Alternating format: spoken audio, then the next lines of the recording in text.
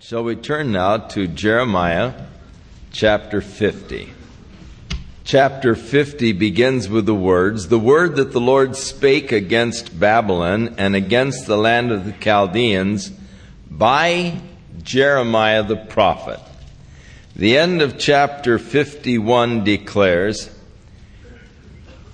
"And thou shalt say, Thus shall Babylon sink, and shall not rise from the evil that I will bring upon her, and they shall be weary. Thus far are the words of Jeremiah." In other words, this is the completion of the words of Jeremiah.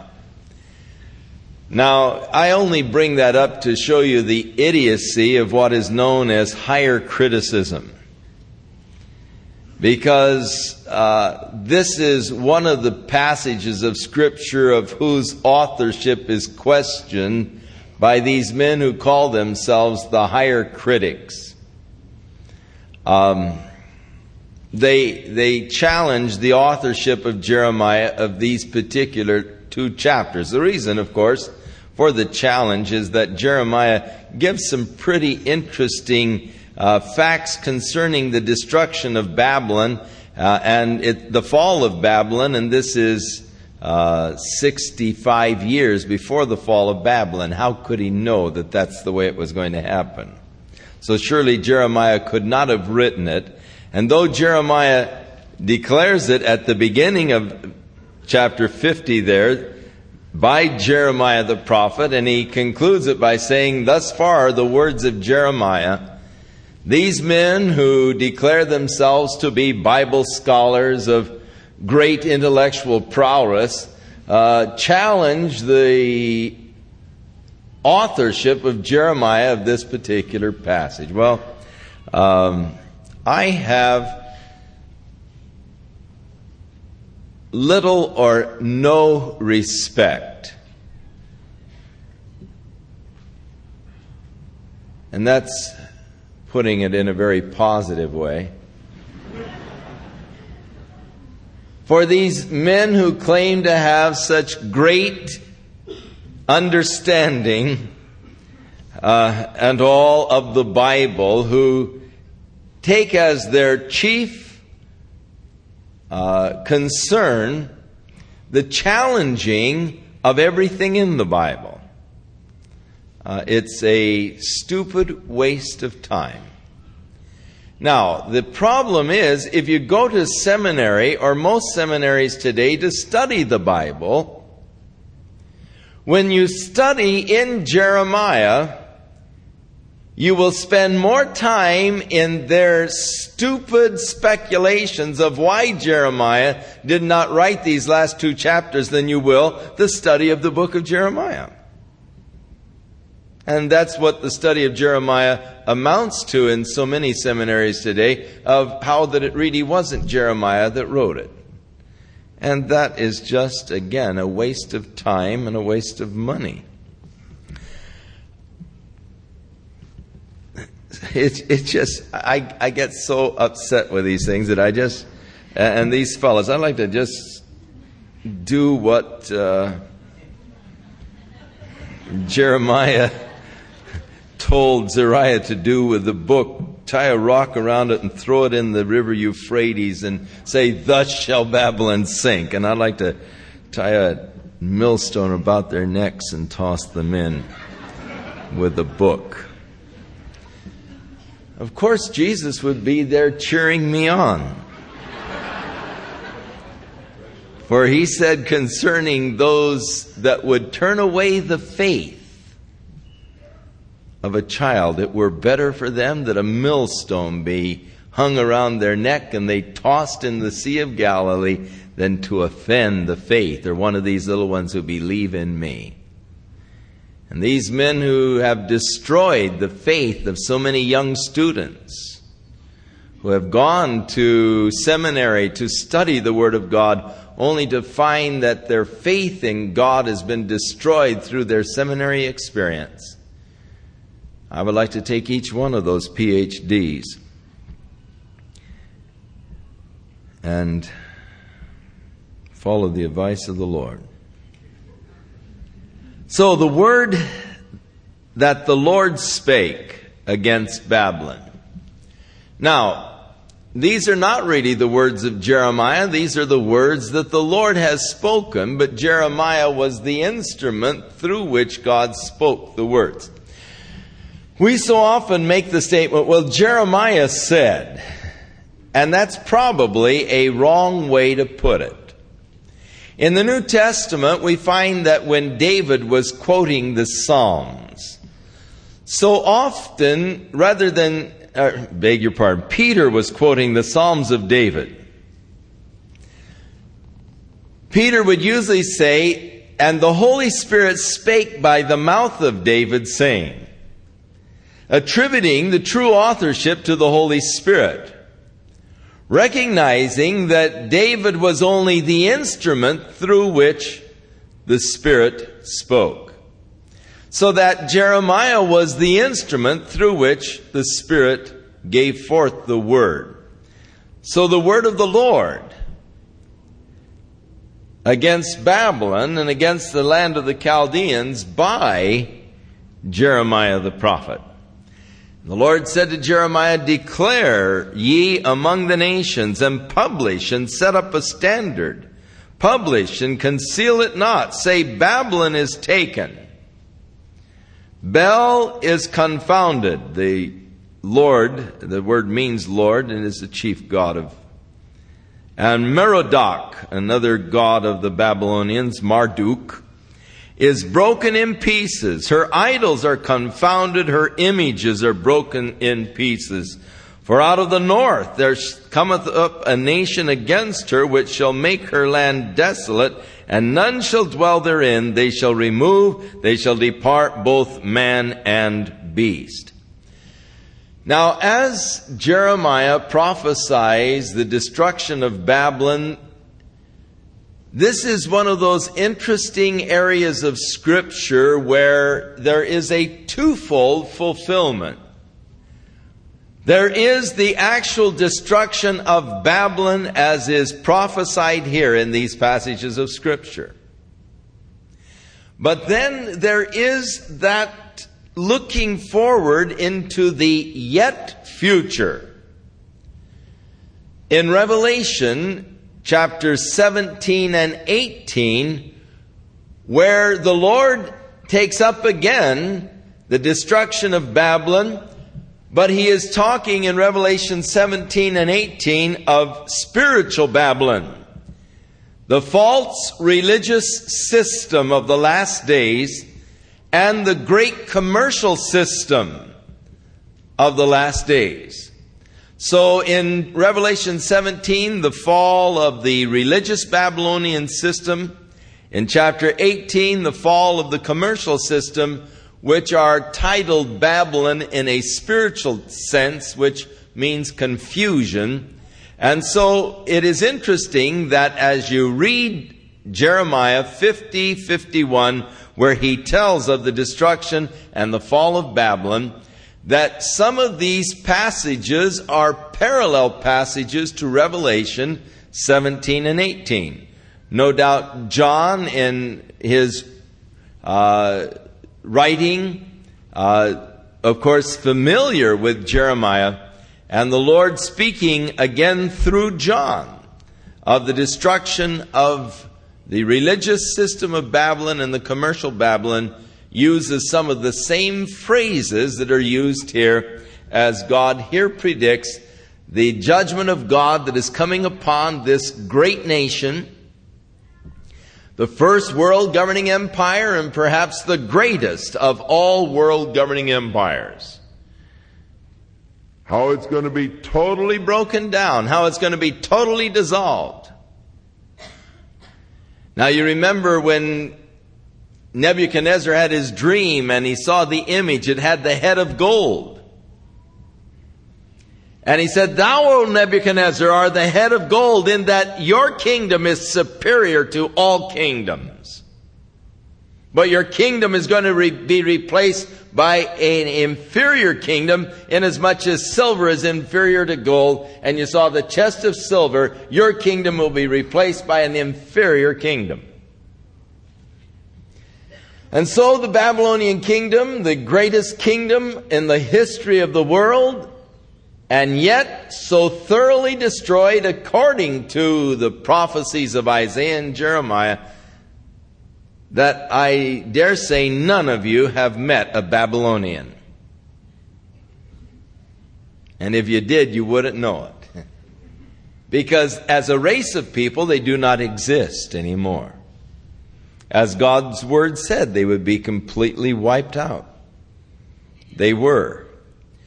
It said the city of Babylon would be left to ruins. It would be a place for jackals and owls and so forth. And if you go there today, you'll find it's just a place of ruins. Wild animals dwelling among the ruins of a once great city, perhaps one of the greatest cities in the world, 12 miles square, surrounded by walls that were 300 feet high and 80 feet thick, and a city of beautiful gardens and just glory, the glory of Babylon. But God declares He's going to bring destruction upon her. Now, in those days, when God brings His destruction against Babylon, God also declares that He is going to bring again His people from their captivity. Now, again, there is a twofold fulfillment. The prophecy has both its near and yet its yet future fulfillment. Because when the religious Babylon system is destroyed and the commercial Babylon system destroyed and the Lord comes again, He is going to gather together His people from all over the world, and they are going to come and dwell there in Jerusalem. And so there is a twofold fulfillment of these prophecies that deal with Babylon and the regathering of God's people. And what took place in history is only sort of a type of what will yet take place in the future, as there is a twofold fulfillment to these prophecies.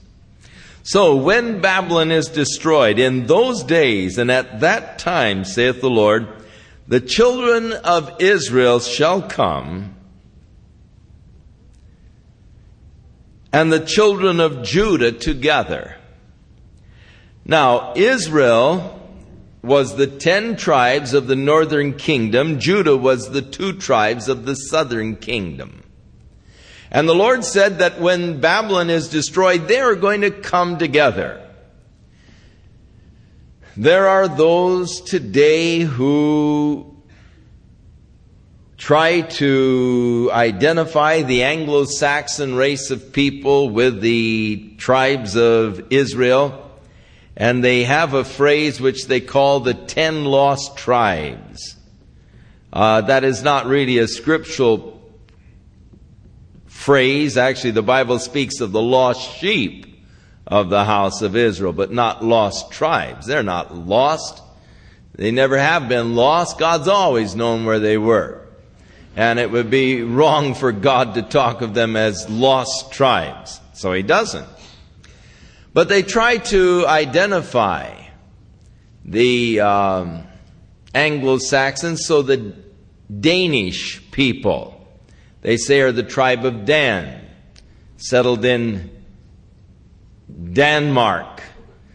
And of course it's close to Denmark. And so they say that the word ish in Hebrew is man. So Danish people are Dan's men. And then, of course, they tried to identify Sweden and England and all as other tribes. Of course, Joseph Smith had an interesting whatever he had.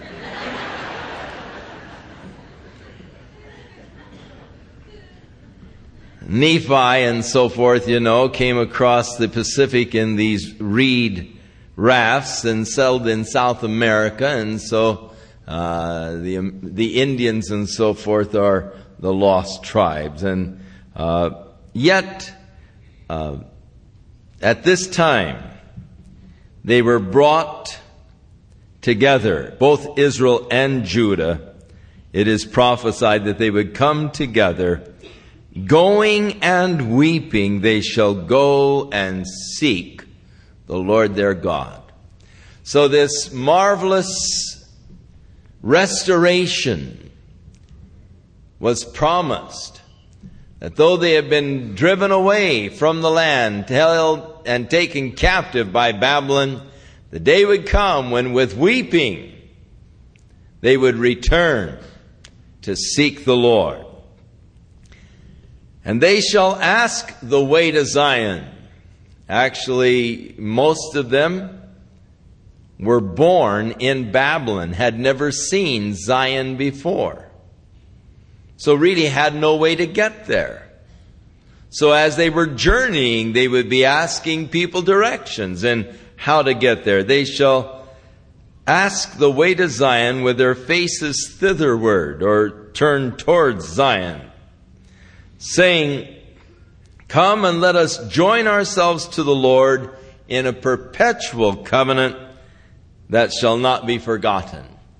The reason for their being exiled was they had forgotten the covenant of God. They had forsaken the covenant of God and turned and worshipped other gods. But now the commitment to go back and to worship God in this perpetual covenant. My people, God declares, have been lost sheep, still owning them as His people. Even though they have failed, even though they've been taken captive, God still recognizes as my people have been lost sheep. But their problem was their shepherds have caused them to go astray. They have turned them away on the mountains. They have gone from mountain to hill, and they have forgotten their resting place. So God places the blame upon the shepherds. James said, "Be not many masters, knowing that you will receive a greater condemnation." God has some very unkind things to say about false prophets and false shepherds and people who pretend or presume to speak in the name of the Lord, but whose real motive is only their own well-being and enrichment, who seek not the welfare of the flock of God, but really seek their own welfare above everything else. And God has some very heavy indictments against those kind of shepherds. The shepherds causing them to go astray, causing them to distrust the Word of God, causing them to distrust God Himself. All that found them have devoured them, and their adversaries said, "We're not offending because they've sinned against the Lord, the habitation of justice, even the Lord, the hope of their fathers." Remove out of the midst of Babylon, and go forth out of the land of the Chaldeans, and be as the he-goats before the flocks. For lo, I will rise and cause to come up against Babylon an assembly of great nations from the north country, and they shall set themselves in array against her. From thence she shall be taken. Their arrows shall be as a mighty expert man. None shall return in vain. All of Chaldea shall be spoiled, and all that spoil her shall be satisfied, saith the Lord, because they were glad and they rejoiced in their destruction of God's heritage, because you've grown fat as the heifer at grass and bellow as bulls. Your mother shall be sore confounded. She that bare you shall be ashamed. Behold, the hindermost of the nations shall be a wilderness and a dry land and a desert. This nation that was once the glory of the earth is going to become barren.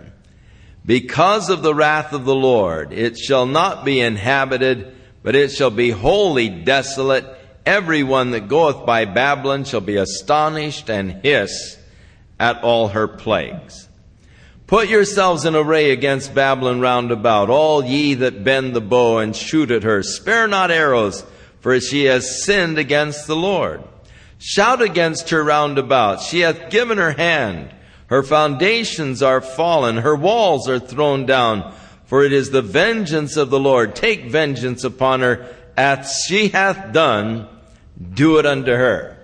Now that's a phrase that also comes up in Revelation 18 as God speaks of the destruction of that commercial system of Babylon. As she has done, do double, he declares, unto her.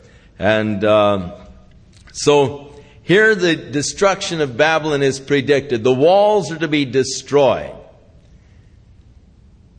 Walls, again, as we made mention, were 300 feet high and 80 feet thick. Yet the prophet Jeremiah had the audacity to say they're going to tear down the walls. They did.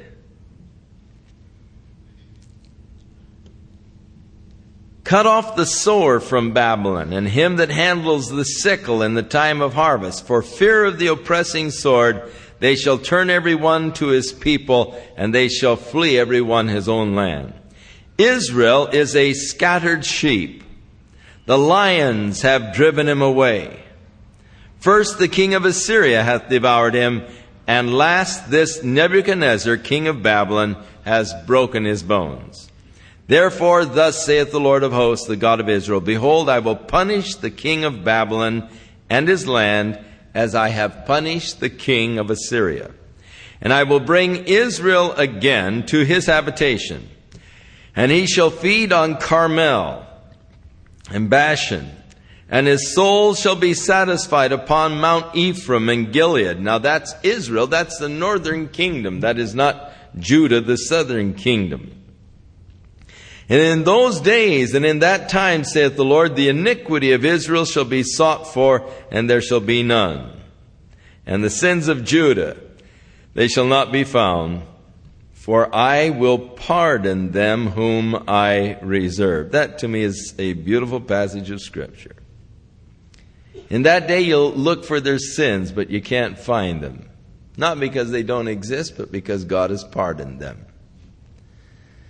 David said, Oh, how happy is the man whose transgressions are forgiven. Oh, how happy is the man whose sins are covered. How happy is the man to whom God does not impute iniquity.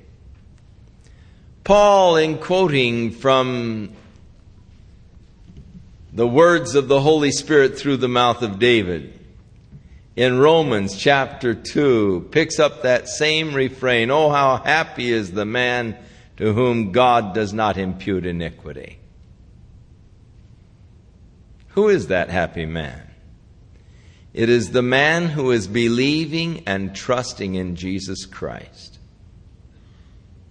It's glorious to realize that as I walk in the light as He is in the light, as I believe and trust in Him, the blood of Jesus Christ, God's Son, is continually cleansing me from all of my sin.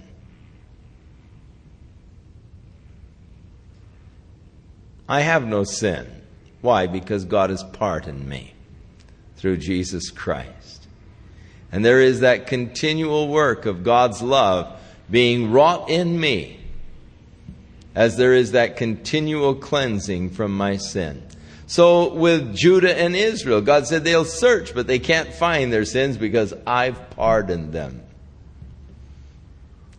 Now the interesting thing, of course, is that Satan is called the accuser of the brethren. It is declared in the Scripture that he seeks to accuse them before God day and night. But he must have a wild time when he's trying to accuse us before the Lord. Because the Lord says, what sins? I don't know of any sins, you know. Yeah, but didn't you see them last week? They really blew it, you know. Didn't see a thing. Oh, come on now, you know. I've pardoned them.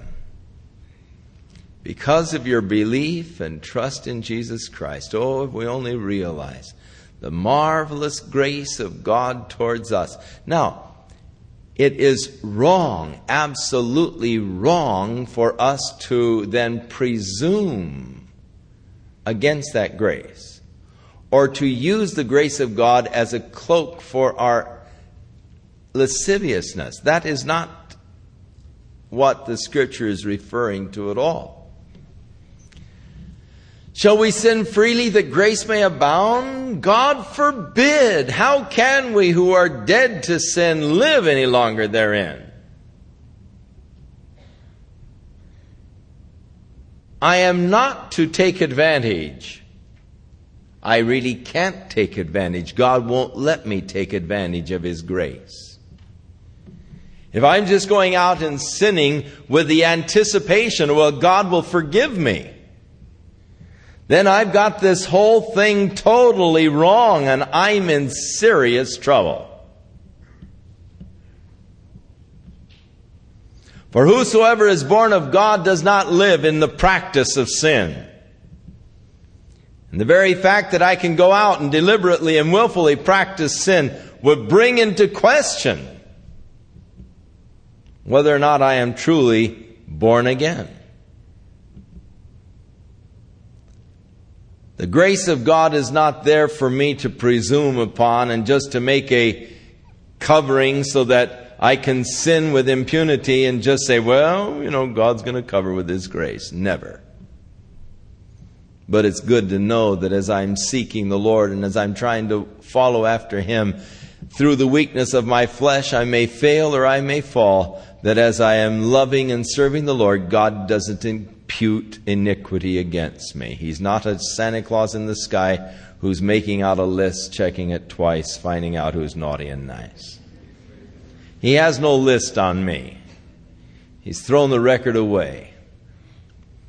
Oh, how happy is the man to whom God does not impute iniquity. That man who is seeking to serve the Lord with his whole heart, who has denied himself to take up the cross to follow Him. I will pardon them whom I reserve. Oh, I love that. Go up against the land of Merathim, even against it, and against the inhabitants of Pekod. Waste and utterly destroy after them, saith the Lord, and do according to all that I have commanded thee. A sound of battle is in the land, and of great destruction. How is the hammer of the whole earth? And of course, Babylon was the hammer that had bludgeoned the whole earth. How is the hammer of the whole earth cut asunder and broken? How is Babylon become a desolation among the nations? For I have laid a snare for thee, and thou art also taken, O Babylon, and thou wast not aware. Thou art found, and you've been caught, because you have striven against the Lord. Isaiah said, woe unto the man who strives with his Maker. How foolish it is for a person to strive with God, and yet how many people are guilty of that folly. But what a wonderful day when I quit striving with God and I just surrender and say, oh God, I don't want to fight you anymore. I don't want to run from you anymore. God, I'm on your side. I surrender. Now, what's so bad or difficult or hard about that? And yet look how hard people fight from doing that. Look how hard they resist God. But when you're resisting God, you're really resisting your own good. Because God's plan and purpose for you is the best that could ever happen to your life.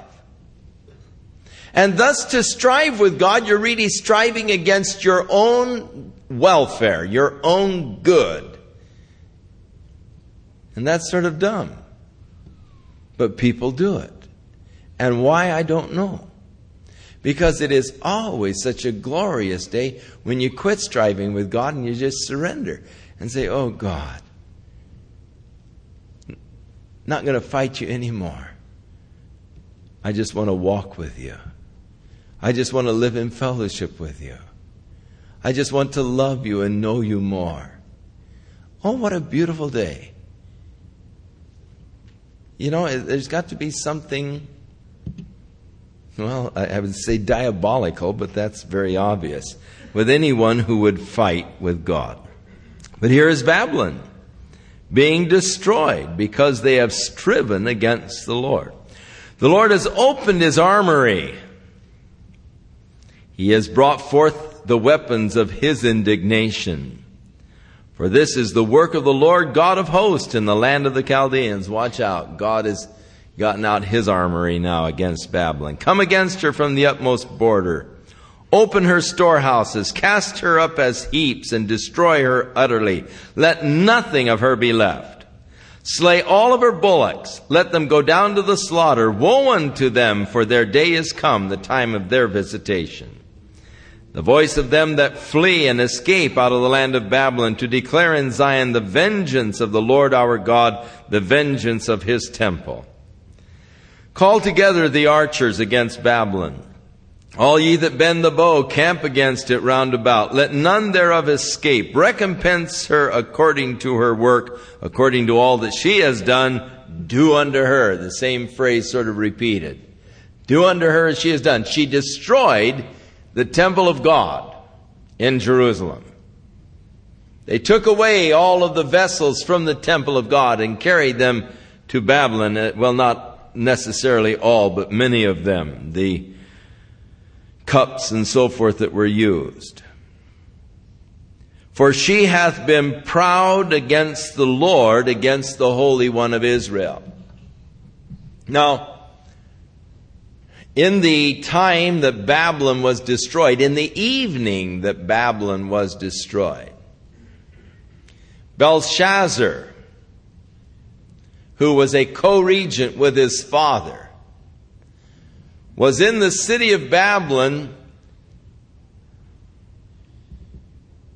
in a great feast unto the lords, which lasted several days. And finally, during the midst of this drunken party, he ordered that they bring the gold and silver vessels that they had taken from the temple of Jerusalem and pour their wine into these gold and silver vessels, that they might drink their wine out of these vessels that had been consecrated unto God, in order that they might exalt themselves against the God of Israel.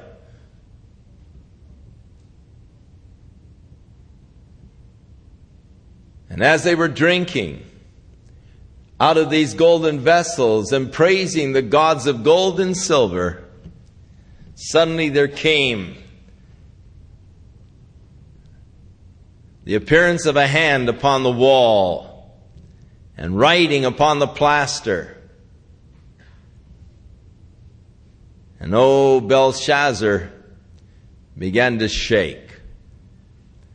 And he called his wise men to tell him what the words said. None of them were able to do it until Daniel was finally brought in, the old man, probably in his 90s now. And he gave this young king a real lecture.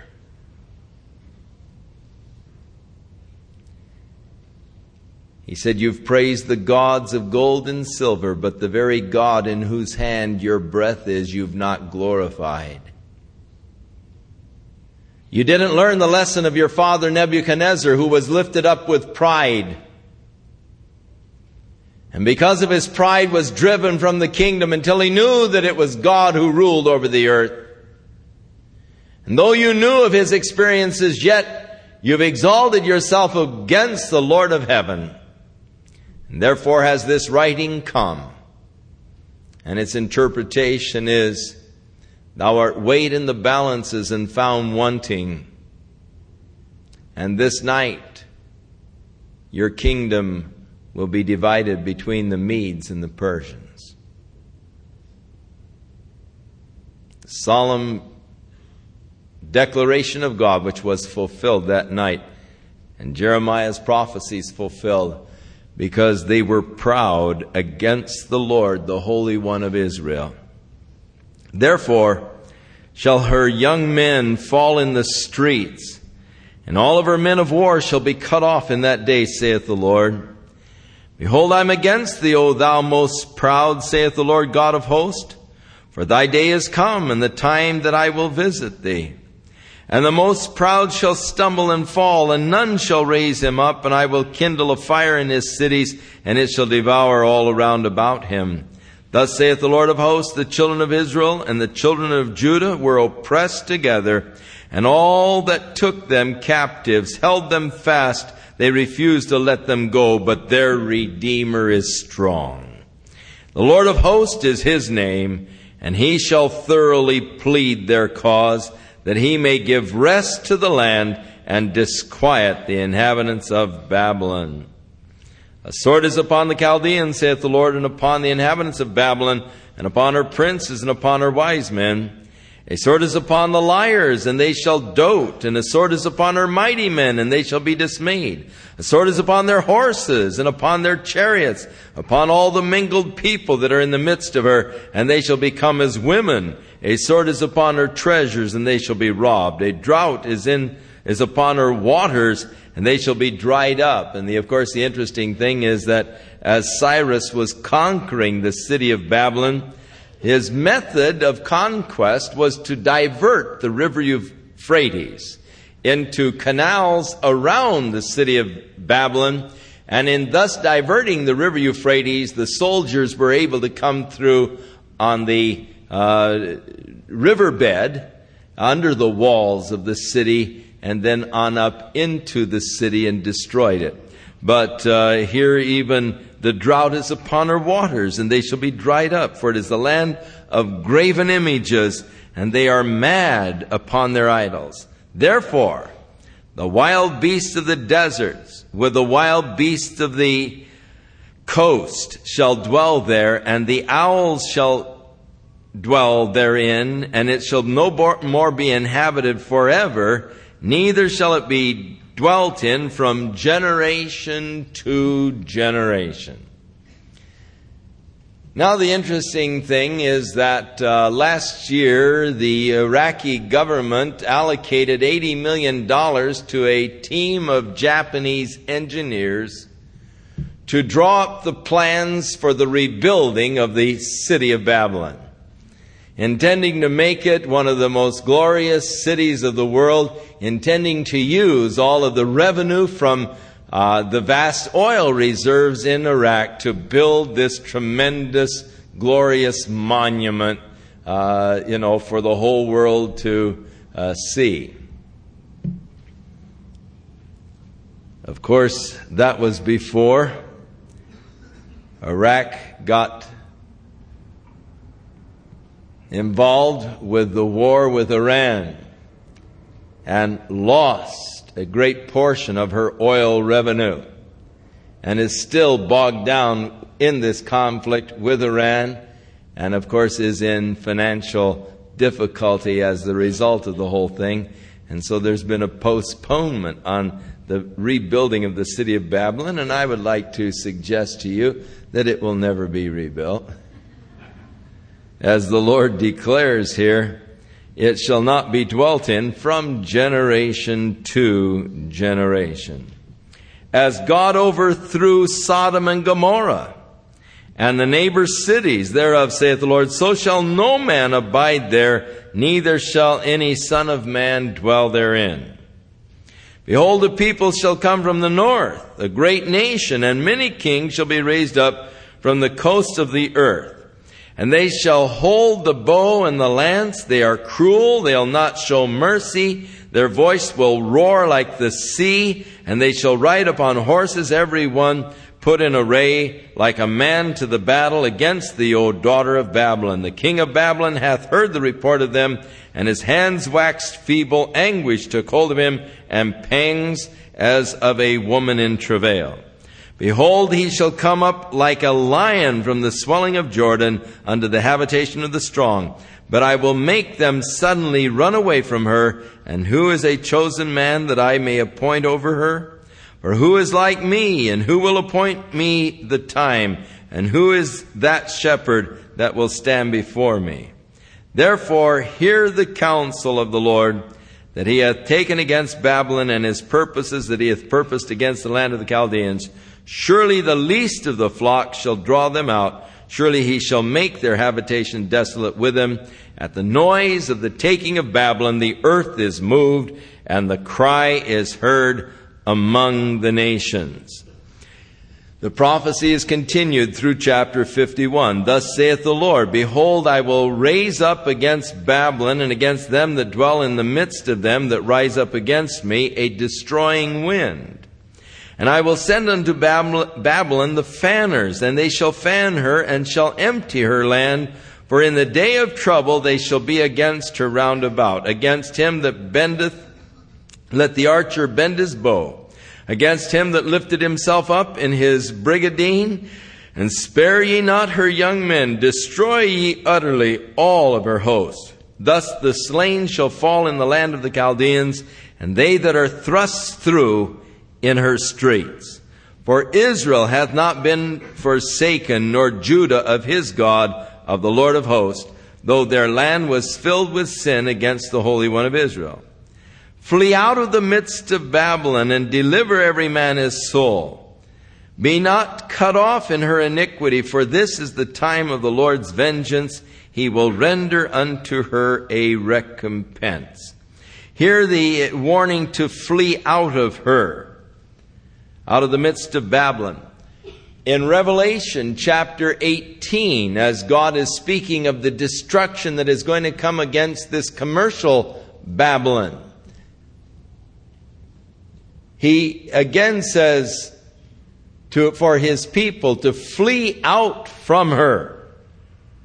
Come ye out from among her, saith the Lord, as he warns his people to come out from that godless commercialism which is to be destroyed. Babylon hath been a golden cup in the Lord's hands that made the earth drunken. The nations have drunken of her wine, therefore the nations are mad.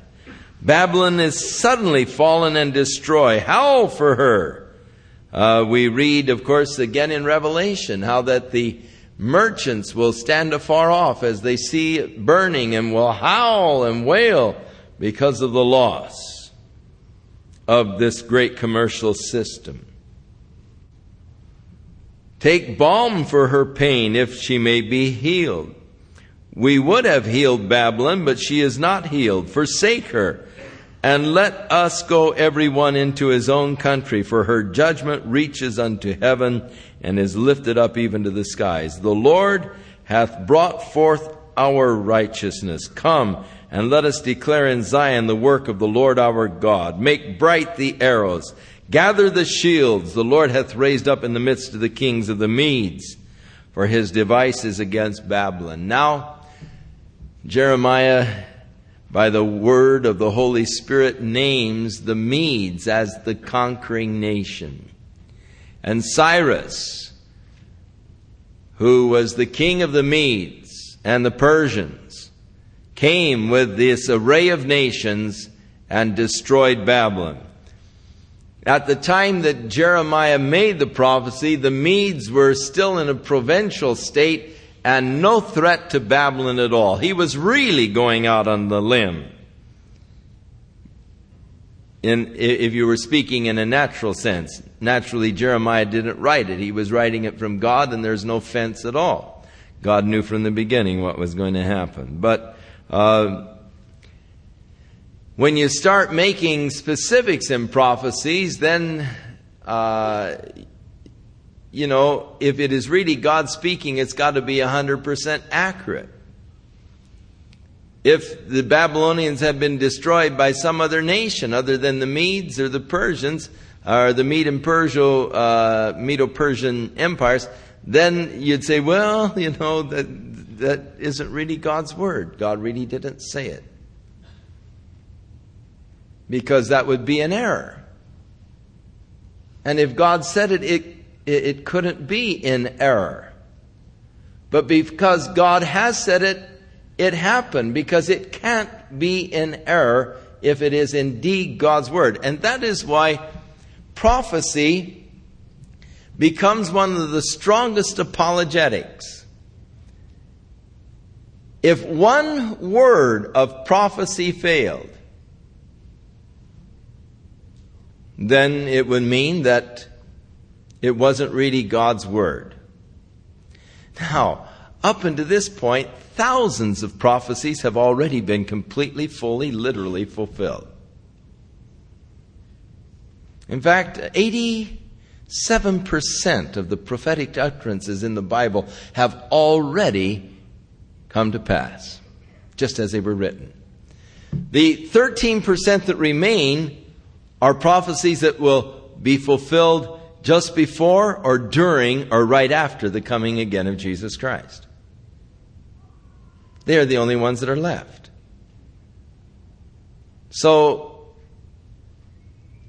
God's batting 100% up till now. Chances are He'll continue at this pace. It really wouldn't stand to reason to think that God's Word would start failing now when it has been so totally accurate up until now.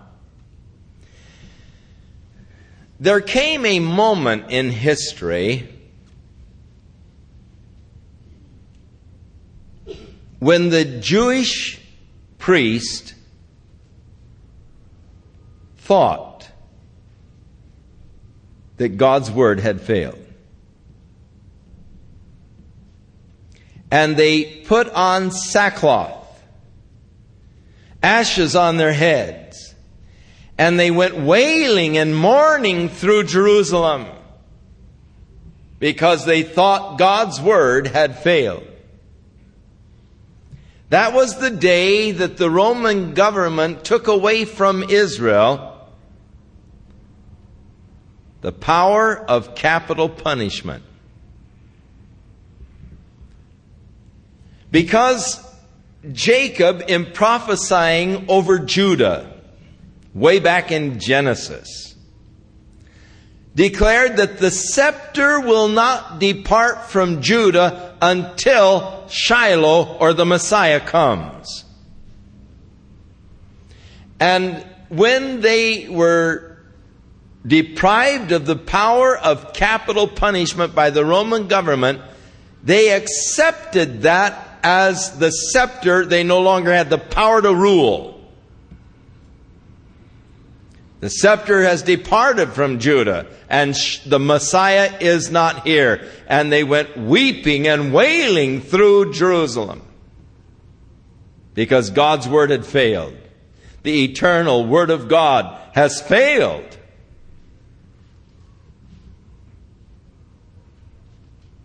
What they didn't know is at that very time there was a little boy growing up in Nazareth, about 12 years old, who was God's appointed Messiah. God did not fail to keep His word. The Messiah was already there among them. They just did not recognize Him. But that is the only place where it was thought that God's word failed to come to pass. Marvelous that God could speak with such accuracy and has spoken with such accuracy of so many things, even here naming the Medes as the conquering nation.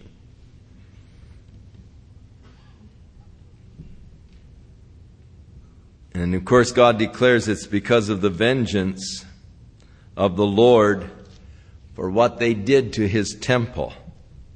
Set up the standard upon the walls of Babylon, make the watch strong, set up the watchmen, prepare the ambushes, for the Lord hath both devised and done that which He spake against the inhabitants of Babylon. O thou that dwellest upon many waters, built of course there upon the river Euphrates with canals and all throughout the city. Beautiful, beautiful city.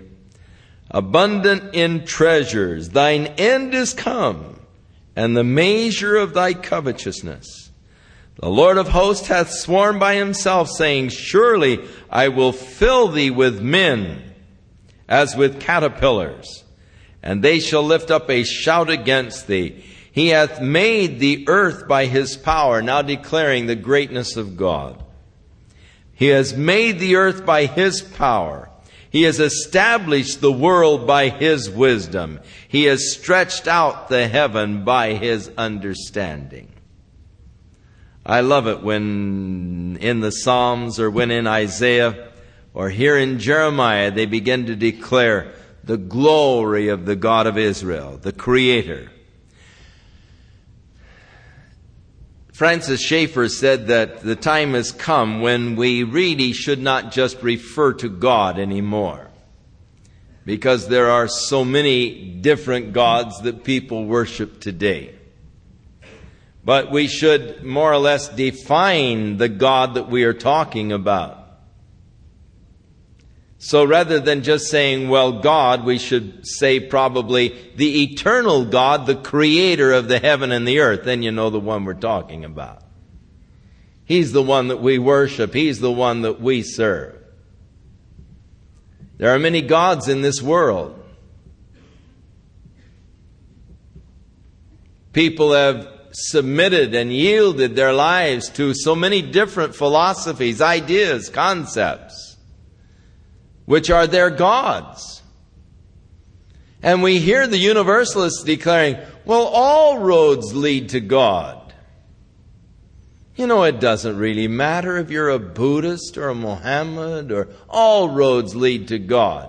Sure, to some God. But they don't lead to the eternal God who created the heaven and the earth. There's only one road that leads to Him. And that road is by way of the cross of Jesus Christ. And that cross declares to you there is only one road to Him. Jesus said, Father, if it is possible, let this cup pass from me. Nevertheless, not my will, thy will be done. If what is possible? If salvation for man is possible, if the way to God is possible through any other means or methods or devices or schemes, then let's skip the cross. But the cross is an offense to the person of the world today, because the cross stands there as a singular testimony that there is only one way by which a man can come unto the eternal God, the creator of the heaven and the earth. That's it. There is no other way. Had there been another way, God surely would have taken the alternative plan, but there was no alternative plan. Only one way by which sinful man can approach the eternal God who created the heavens and the earth. So Jeremiah begins to speak of His greatness. He's made the earth by His power. He's established the world by His wisdom. He's stretched out the heaven by His understanding. When He utters His voice, there is a multitude of waters in the heavens. He causes the vapors to ascend from the ends of the earth. He makes the lightnings with rain and brings forth the wind out of His treasuries. Every man is brutish in comparison to God's knowledge. You know, man, as Shakespeare said, poor man, so ignorant in that which he knows best. But it's amazing how wise people pretend that they are. But yet the wisdom of man, the Scripture says, is foolishness with God. And who is man to contend with God? You know, there are people who try to argue with God. People try to argue with the Word of God. How foolish. For every man's knowledge and wisdom, the greatest of man's wisdom and knowledge is brutish in comparison to God. Every founder, that is, that man who works with metals and makes molten images, is confounded. For his molten image is a lie, a falsehood. There's no breath in them.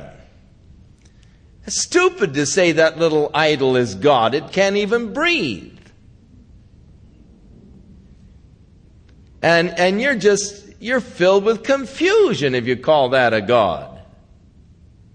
If you bow down to that, if you worship that, if you kneel before it, and show any kind of worship towards it, that's confusion. Every founder is confounded by the works of his own hands, because these little molten images, there's no breath in them. They are empty. They are the work of errors. And in the time of their visitation, they shall perish. The portion of Jacob is not like them. That is the God of Jacob, the Lord of hosts. For he is the former of all things. God has created all things. And Israel is the rod of his inheritance. The Lord, or Jehovah of hosts, is his name. Thou art my battle axe and weapons of war. For with thee will I break in pieces the nations, and with thee will I destroy kingdoms. And with thee will I break in pieces the horse and the rider, and with thee will I break in pieces the chariot and his rider. With thee also will I break in pieces man and woman, and with thee will I break in pieces old and young, and with thee will I break in pieces the young man and the maid. And I will also break in pieces with thee the shepherd and his flock, and with thee will I break in pieces the husbandman and his yoke, or the farmer with his yoke of oxen. And with thee will I break in pieces the captains and rulers, and I will render unto Babylon and to all of the inhabitants of Chaldea all of their evil that they have done in Zion in your sight, saith the Lord. For behold, I am against thee, O destroying mountain, saith the Lord, which destroyed all the earth, and I will stretch out my hand upon thee, and roll thee down from the rocks, and make thee a burnt mountain. And they shall not take of thee a stone for a corner, nor a stone for foundations, but thou shalt be desolate forever, saith the Lord. Set ye up a standard in the land, blow the trumpet among the nations, prepare the nations against her, call together against her the kingdoms of Ararat and Minai and Ashkenaz, appoint a captain against her, and cause the horses to come up as the rough caterpillars. Prepare against her the nations with the kings of the Medes. Again declaring the Medo-Persian, declaring the Medes actually to be the nation by which the others come. The captains thereof and the rulers thereof in all of the land of his dominion. And the land shall tremble in sorrow. For every purpose of the Lord shall be performed against Babylon, to make the land of Babylon a desolation without an inhabitant. The mighty men of Babylon have forborne to fight. They have remained in their fortresses. Their might has failed. They became as women. They've burned their dwelling places. Her bars are broken. One post or messenger will run to meet another, and one messenger to meet another, to show the king. The post, of course, is, we get our word postman, the guy who's carrying the notices. Shall run to meet another, one messenger to meet another, to show the king of Babylon that his city is taken at one end. Now, actually, this is a fascinating prophecy, because though Belshazzar was in the city of Babylon, his father was in charge of the Babylonian troops that were out in the fields and was not in the city of Babylon. Of course, when Babylon fell, they had to carry the news to him that the city was destroyed. And of course, it totally demoralized him and his troops, and the Medo-Persian conquest was then complete. But here it tells of how the news would be carried to the king by, of course, these messengers, one running to meet the other and carrying the post and the message. And that the passages are stopped. The reeds they have burned with fire. The men of war are frightened. For thus saith the Lord of hosts, the God of Israel, the daughter of Babylon is like a threshing floor. It's time to thresh her. Yet a little while, and the time of her harvest shall come. Nebuchadnezzar the king of Babylon has devoured me, hath crushed me. He has made me an empty vessel. He has swallowed me up like a dragon. He has filled his belly with our delicates. He has cast me out. The violence done to me and to my flesh shall be upon Babylon, shall the inhabitant of Zion say. The people who have been destroyed in Israel. And my blood upon the inhabitants of the Chaldeans shall Jerusalem say. Therefore, thus saith the Lord, behold, I will plead thy cause and take vengeance for thee, and I will dry up her sea and make her springs dry. And Babylon shall become heaps, a dwelling place for dragons, an astonishment, a hissing, without an inhabitant. And they shall roar together like lions. They shall yell as lions' whelps. And in their heat will I make their feast, and I will make them drunken, that they may rejoice and sleep a perpetual sleep and not wake, saith the Lord. And it is interesting that it was in the midst of this drunken party that Belshazzar was slain. And went into that perpetual sleep. I will bring them down like lambs to the slaughter, like rams with the he-goats. How is Shishak, another name for Babylon, taken? And how is the praise of the whole earth surprised? How is Babylon become an astonishment among the nations? The sea has come up upon Babylon. She is covered with the multitude of the waves thereof. Her cities are a desolation, a dry land, a wilderness, a land wherein no man dwells, neither doth any son of man pass by. And I will punish Bel, the god of the Babylonians, and I will bring forth out of his mouth that which he has swallowed up, and the nations shall not flow together any more unto him. Yea, the wall of Babylon shall fall. My people, go ye out of the midst of her, and deliver ye every man his soul from the fierce anger of the Lord. Again, Revelation 18:4, come ye out from among them, saith the Lord. Lest your heart faint, and ye fear for the rumor that shall be heard in the land. A rumor shall both come in 1 year, and after that in another year shall come a rumor. And violence in the land, ruler against ruler. Therefore, behold, the days come that I will do judgment upon the graven images of Babylon. Her whole land shall be confounded, and her slain shall fall in the midst of her. Then the heaven and the earth and all that is therein shall sing for Babylon, for the spoiler shall come unto her from the north, saith the Lord. As Babylon has caused the slain of Israel to fall, so at Babylon shall fall the slain of all the earth.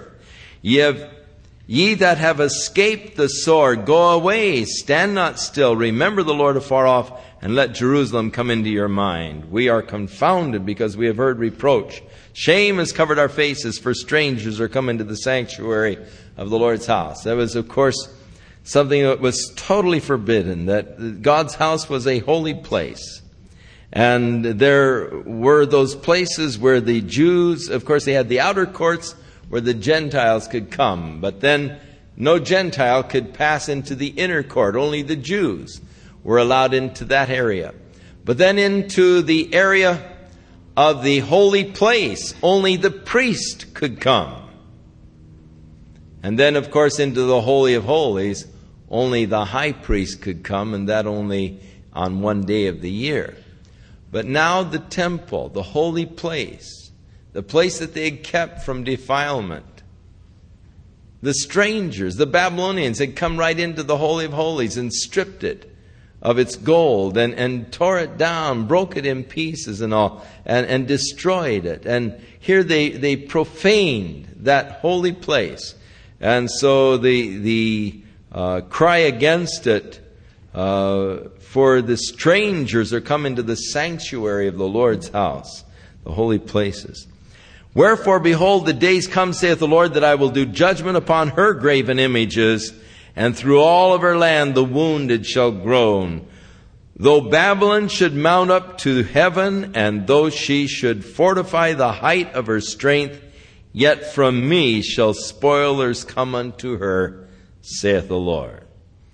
A sound of a cry comes from Babylon, and great destruction from the land of the Chaldeans, because the Lord hath spoiled Babylon, and destroyed out of her the great voice. When her waves do roar like the great waves, the noise of their voice is uttered. Because the spoiler is come upon her, even upon Babylon, and her mighty men are taken. Every one of their bows is broken, for the Lord God of recompenses shall surely requite.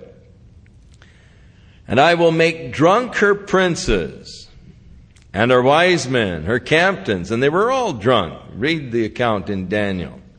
And her rulers, and her mighty men, and they shall sleep a perpetual sleep, and not wake, saith the King, whose name is Jehovah of hosts. Thus saith Jehovah of hosts, the broad walls of Babylon, 80 feet thick, shall be utterly broken.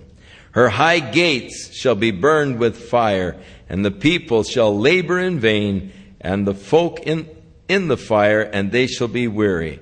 The word which Jeremiah the prophet commanded Seraiah, the son of Neriah, the son of Maaseiah, it means he must have been the brother of Baruch, when he went with Zedekiah the king of Judah to Babylon in the 4th year of his reign. And this Seraiah was a quiet prince. So Jeremiah wrote it in a book, all of the evil that would come upon Babylon, even all of the words that are written against Babylon.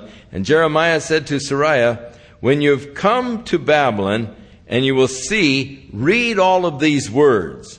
Then shalt thou say, O Lord, thou hast spoken against this place to cut it off, that none shall remain in it, neither shall man nor beast, but that it shall be desolate forever. And it shall be, when you have made an end of reading this book, that you shall bind a stone to it, and cast it into the middle of the Euphrates, and thou shalt say, thus shall Babylon sink, and shall not rise from the evil that I will bring upon her, and they shall be weary. Thus far, or thus ends the words of Jeremiah. So this binding a stone to, Jeremiah wrote the thing down, said, now Seraiah, you take it to Babylon, and when you get there, read it. All of the destruction that God has proclaimed against this place. Now, Nebuchadnezzar had shown great favor to Jeremiah, because Jeremiah had prophesied that Nebuchadnezzar would conquer Judah. And he encouraged the people of Judah to surrender and not to try to fight, because God had purposed to deliver them into the hands of Nebuchadnezzar. Now, because of this, Jeremiah was accused of treason. He was accused of weakening the morale of the soldiers and was placed in prison.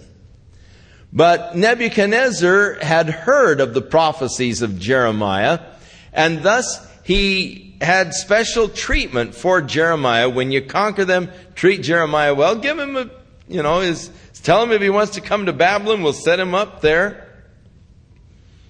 Or if he wants to stay, let him do whatever he wants, and, give him enough to live on. And so Nebuchadnezzar treated Jeremiah very well. But Jeremiah is true to God.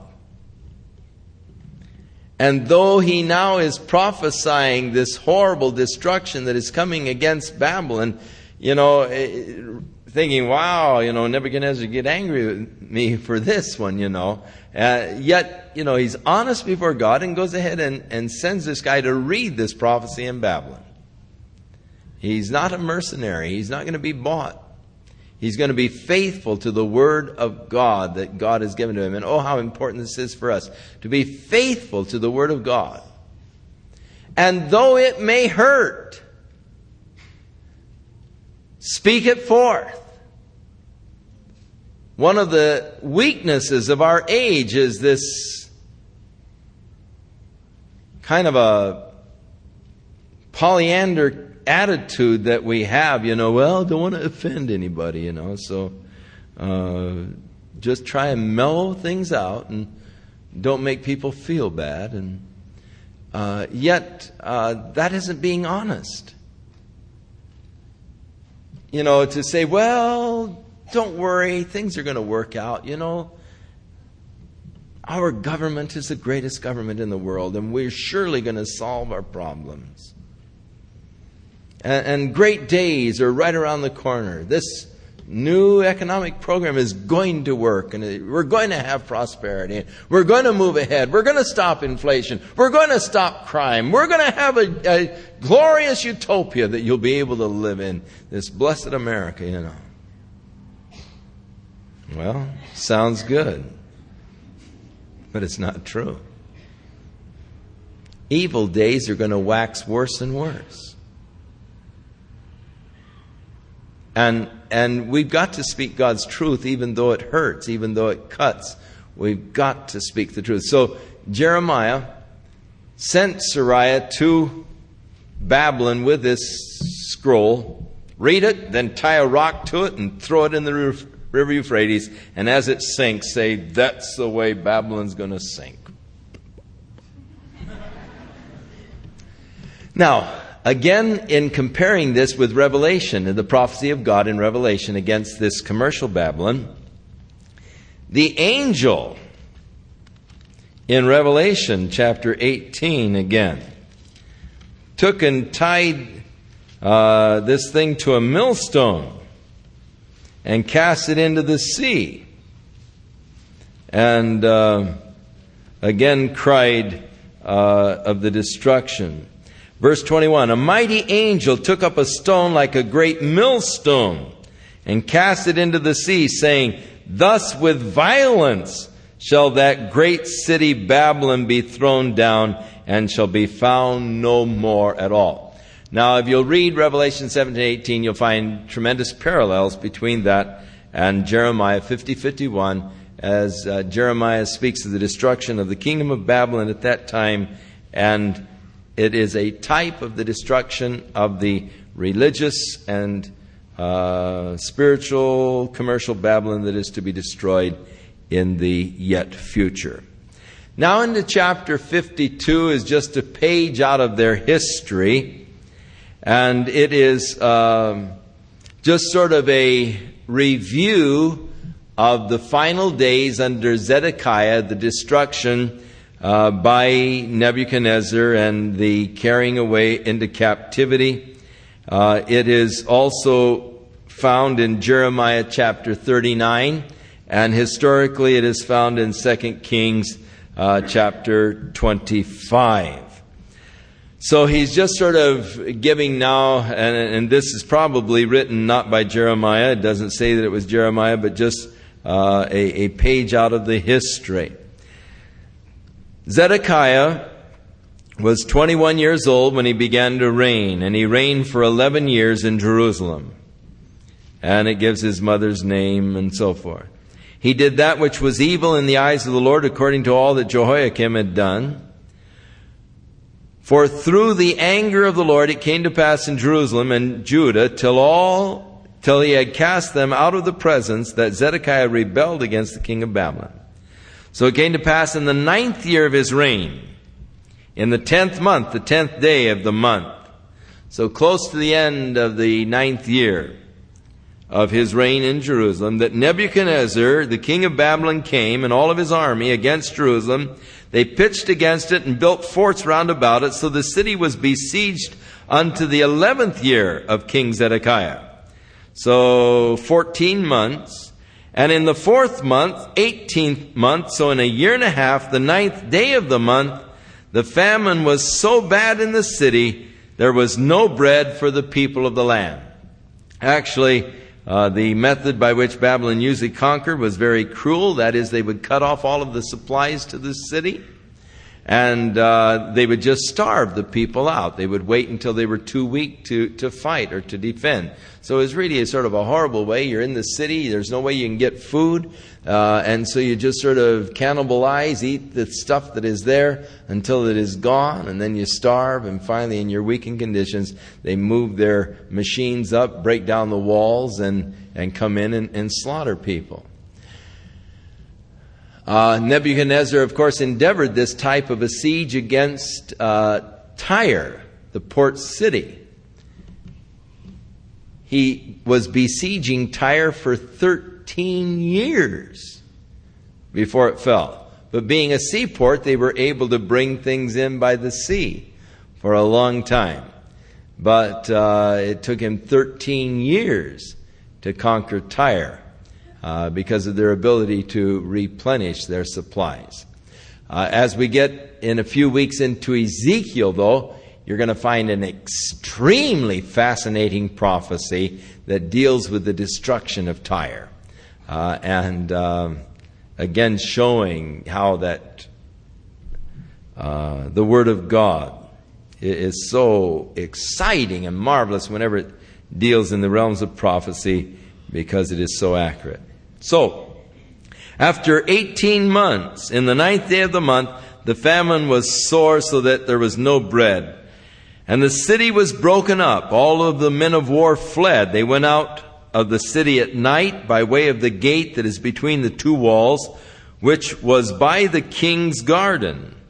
Now the Chaldeans were by the city, and they went by way of the plain.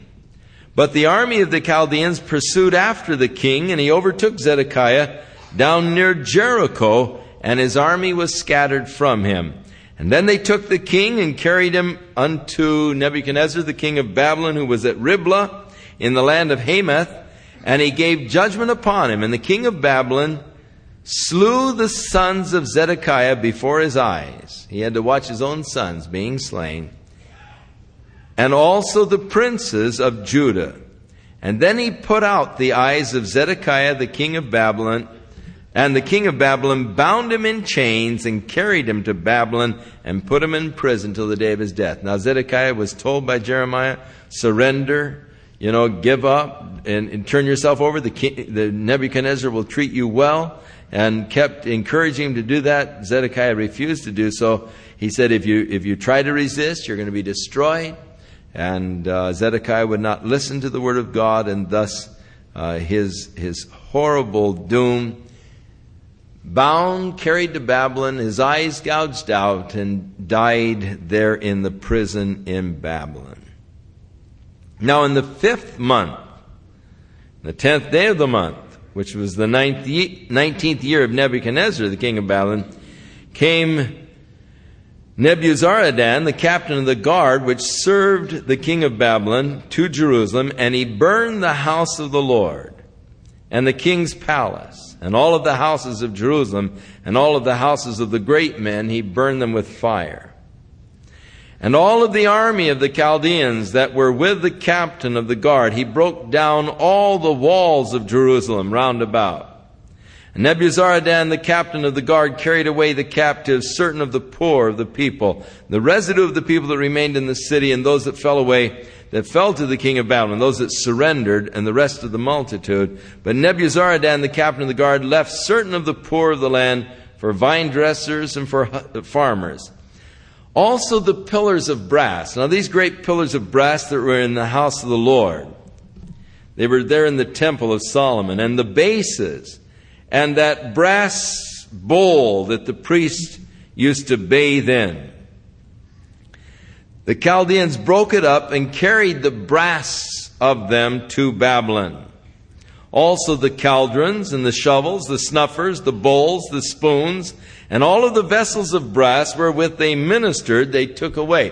Earlier they had carried away the gold and silver vessels, and now they are taking away all of the brass from the temple unto Babylon. The 2 pillars and this bowl, this sea, the 12 brass bowls that were molded and were under this brass sea where the priest bathed, all of them were broken up, and of course the weight of them was, without measure.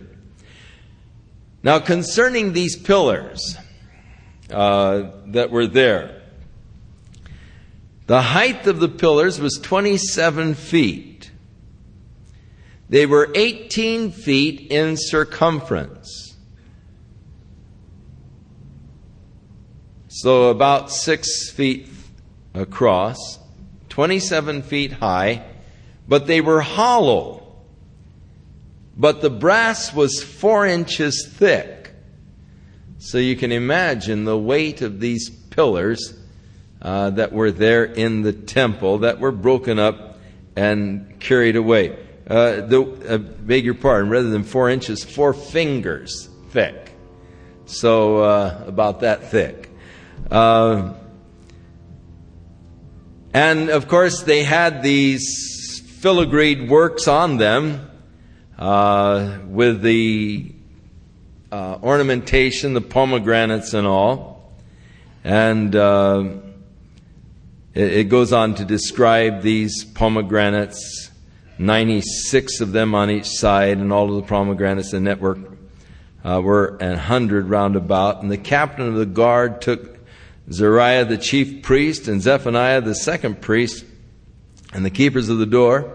He took also out of the city a eunuch which had charge of the men of war, and 7 men of them that were near the king's person, which were found in the city, and the principal scribe of the host, who mustered the people of the land, 60 men of the people, and they were found in the midst of the city. They brought them to Nebuchadnezzar there at Riblah, and the king of Babylon smote them, put them to death in Riblah. And thus Judah was carried away captive out of his own land. This is the people whom Nebuchadnezzar carried away captive. In the 7th year, that is of his reign, 3,000 Jews, 3,023. Among those was Daniel. In the 18th year of Nebuchadnezzar, he carried away from captive another 832 persons. And then in the final carrying away, the 23rd year of Nebuchadnezzar, they carried away of the Jews 745. All of the persons that were carried away, 4,600. Really not very many compared to the total population, for most of them were destroyed or fled. It came to pass in the 37th year of the captivity of Jehoiachin, the king of Judah, in the 12th month and 25th day of the month, that evil Merodach. A Merodach is a title given to their kings. The king of Babylon, in his 1st year of his reign, lifted up the head of Jehoiachin, king of Judah, and brought him forth out of prison.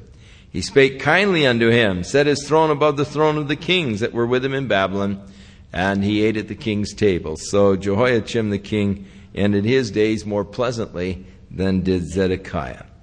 So we come to the end of Jeremiah. We move now into Lamentations. The idea is that of weeping. Near, the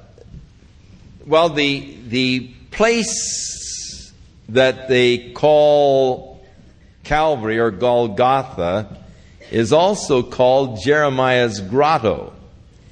It is thought that it is in one of these caves that comprise what, if you're looking at the cliff there and you're looking for the skull, one of the skull is formed by these caves, or the appearance of the skull is formed by these caves, which would be the sockets of the eyes of a skull. But they're actually caves. And one of them is called Jeremiah's grotto. And it is thought that that is where Jeremiah sat as he looked from that position back over the city of Jerusalem and wept over its failure to serve God and over its impending doom. And Jeremiah was known as the weeping prophet, and of course we get into these lamentations, the weeping of Jeremiah over the people and over the destruction that is to come upon them as we move into this book of Lamentations. And so this is the area that we'll cover next Sunday night, the book of Lamentations. That's your assignment to read. And then we get into that fascinating book of Ezekiel. He is quite a prophet and did a lot of weird things, and some think that he saw flying saucers. And we'll be talking about Ezekiel's flying saucers and about flying saucers today in light of Ezekiel's revelations. And now may the Lord be with you and bless you. And may the Word of God dwell in your hearts richly through faith, and being rooted and grounded, may you come into a broader comprehension of the fullness of God's love for your life. May the Lord give you a beautiful week. May He watch over you. And may He keep you with His arms of protection and love. In Jesus' name.